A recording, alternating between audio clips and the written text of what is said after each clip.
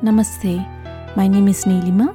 Welcome to Reflections Along the Way podcast, where you will be listening to reflections from learnings and experiences along my life's journey.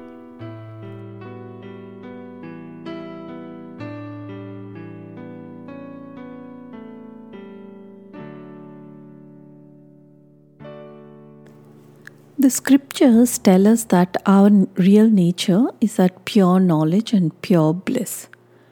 But because of our sense of this ego, we feel limited and we are ego bound, and we are living in this misunderstanding that we are these limited beings.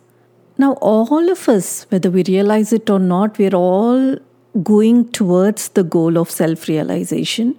Gradually, these experiences that we are having, the suffering that we experience with the material objects is wearing us down, and sometime it's going to make us sit up and realize the foolish delusion that we've all been living in, which is leading us to suffer so much. Now, all religions of the world ask us to just wake up and realize this truth, pursue this path of realizing the true nature, and to not stop until we've reached there. Vedanta is that subjective science which shows us how to reach this goal of realizing our own nature. In India, this science was passed on as an oral lesson from master to master over the generations. The saints and sages of India were very inquisitive, and they were very hungry to find out the secrets of this life and how we are to realize our true nature.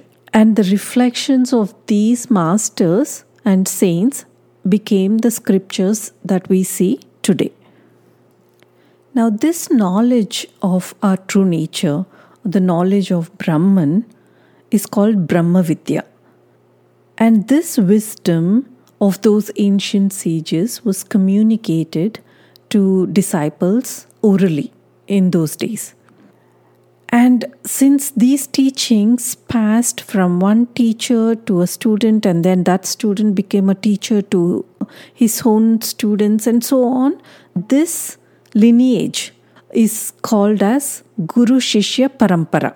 In those days, it was purely transmitted orally, and each verse was composed by the Guru, and it was transferred directly to the disciple's mind, who would remember it and then pass on to his own disciples later on, and so on the lineage would go on.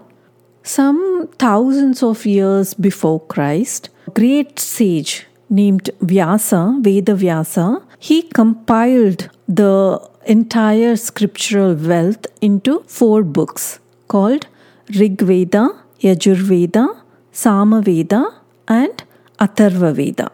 Now, these Vedas are not like written by one person as such. They were inspired declarations by many rishis who transcended from the idea of I and mine. That's why they don't even have like an author's name on those holy texts. Of all the different sets of scriptures or shastras, the Vedas are considered the most ancient. All others originate from them. The word Veda itself is derived from the word Vid. Vid means to know. So thus Veda means knowledge of the truth. These Vedas contain the knowledge of the truth. Now, there are 4 Vedas that I listed out previously. Each of these Vedas also has 4 sections. They are mantras, brahmanas, aranyakas, and Upanishads. Mantras are chants adoring or describing the beauty of nature. Brahmanas tell elaborately the description of various rituals that are to be performed. And Aranyakas are descriptions of various methods of subjective worship, which are also called upasanas. Upanishads are where the highest philosophical truths are declared. Now, the Upanishads are the concluding portion of the Vedas. The total content of all the Upanishads is what is called as Vedanta. Now, Veda, as we've seen before, is the knowledge of the truth. Anta means the end. So, Vedanta basically means the end portion of the Vedas. Or it could also mean like the end of the knowledge, the goal of Vedas, basically. The goal of the entire Vedas is to imbibe this knowledge and wisdom about the eternal truth, which is the most profound knowledge. Now, these end portions of the Vedas, also called Vedanta, the body of knowledge called Vedanta, that rationally, scientifically explains the supreme reality and the means to attain self-realization. Now, the Upanishads are also called Shruti. Shruti means that which is heard. Again, it underscores the oral tradition in those days, where it is heard from the guru, from the teacher, from the spiritual teacher by the student. It is important that these are learned only from listening to a guru because of the layers and layers of depth in each mantra. Now, besides the Shruti, the scriptural literature of India also has Smritis, Itihasas, and Puranas. The Smritis are basically meant to be guidance for people's daily lives. So, Smritis have codes of conduct, like how to live life ethically, morally, and they have domestic laws that need to be followed, the ceremonies that need to be followed, etc. Itihasas are histories like Mahabharata, Ramayana, that give interesting stories to illustrate the teachings of Hinduism and the principles of Vedanta. Puranas, a set of 18 books, they're also compiled by Vyasa. They dramatize the truths of the Upanishads, the truths that are declared in the Upanishads in the form of stories. The Upanishads remain core to the Indian spiritual heritage. The word Upanishad has a lot of meaning. Upanishad can be broken into 3 parts. Upa, Ni, Shad. Upa means near. Ni means with firm determination approach. And Shad means sit. So basically what the word indicates is that Vedanta is a knowledge that should be learned from the teacher, sitting near the feet of the master in an attitude of surrender and yet with firm determination. If we read the scriptures like an encyclopedia or like some novel or something, we will not grasp the true import or true meaning of those mantras.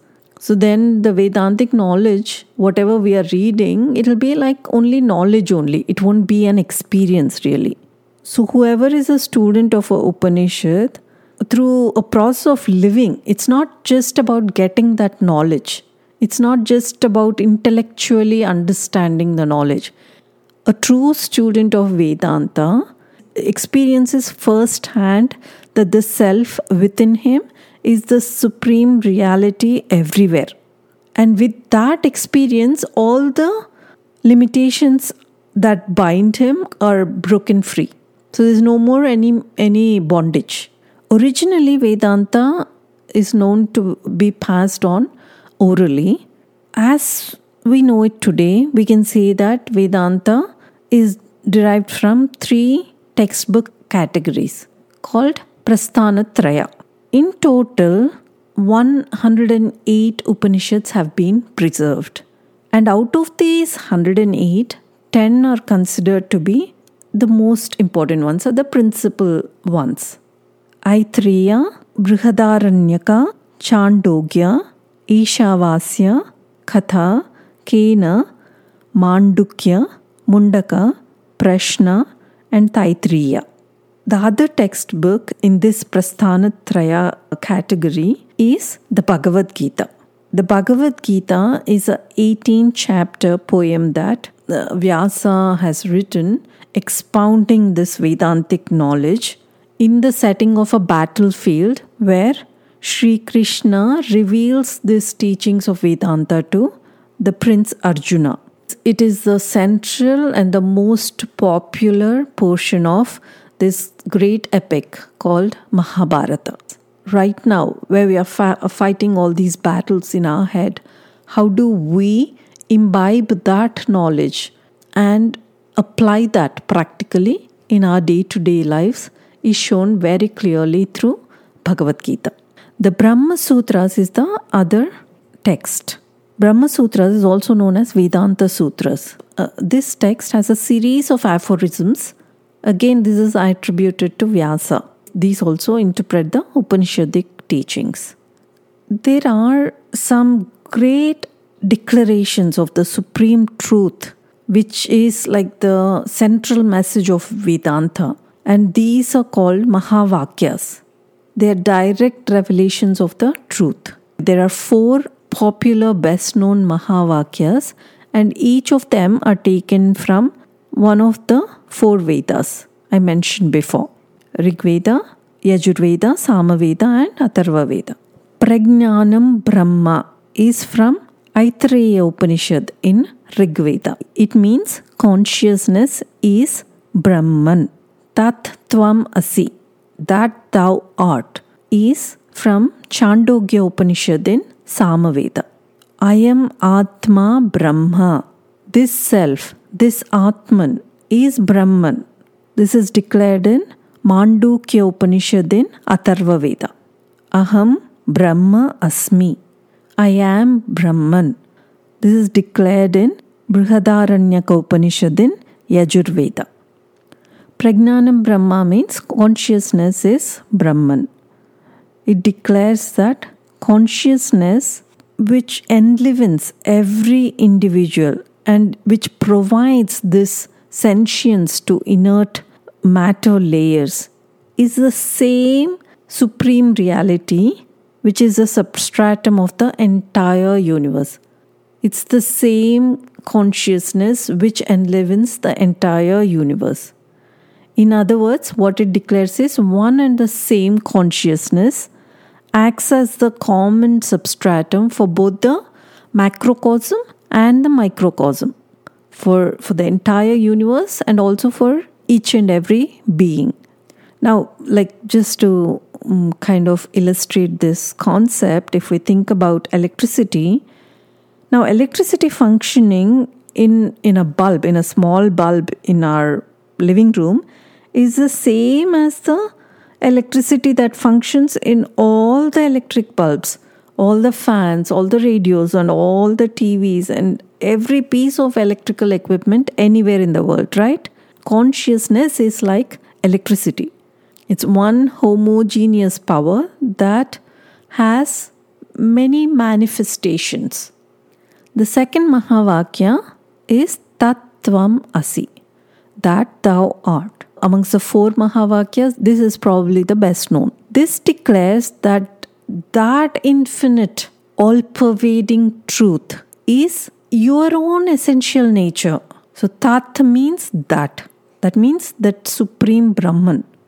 Tvam means thou, you, in your essential nature. Asi means are. The 2 here are Brahman and Atman, are identical. The third Mahavakya is I am Atma Brahma. This self is Brahman. And I am means this. This means this self-effulgent consciousness within, which is enclosed by 5 matter layers or sheaths. This self, the innermost core of the personality, is the very same Brahman that enlivens the entire universe. Now, this statement is like a formula for the seeker to reflect on, to gradually discover the identity between the self and the supreme reality. The 4th Mahavakya is Aham Brahma Asmi. I am Brahman. This declares that the conscious principle in ourselves is nothing but the Brahman, the total consciousness. Aham means I. I refers to the pure self within. not the perceiver, feeler, thinker, not the body, mind, intellect. This I is the same as the all-pervading Brahman. Now, this last one may be seen as the seeker's own experience of transcending the ego, experiencing himself to be nothing other than the Brahman, and realizing the Supreme Self. Thank you for listening to today's reflections. If you'd like to connect with me, please visit bluishmuse.com. Until next time, Namaste.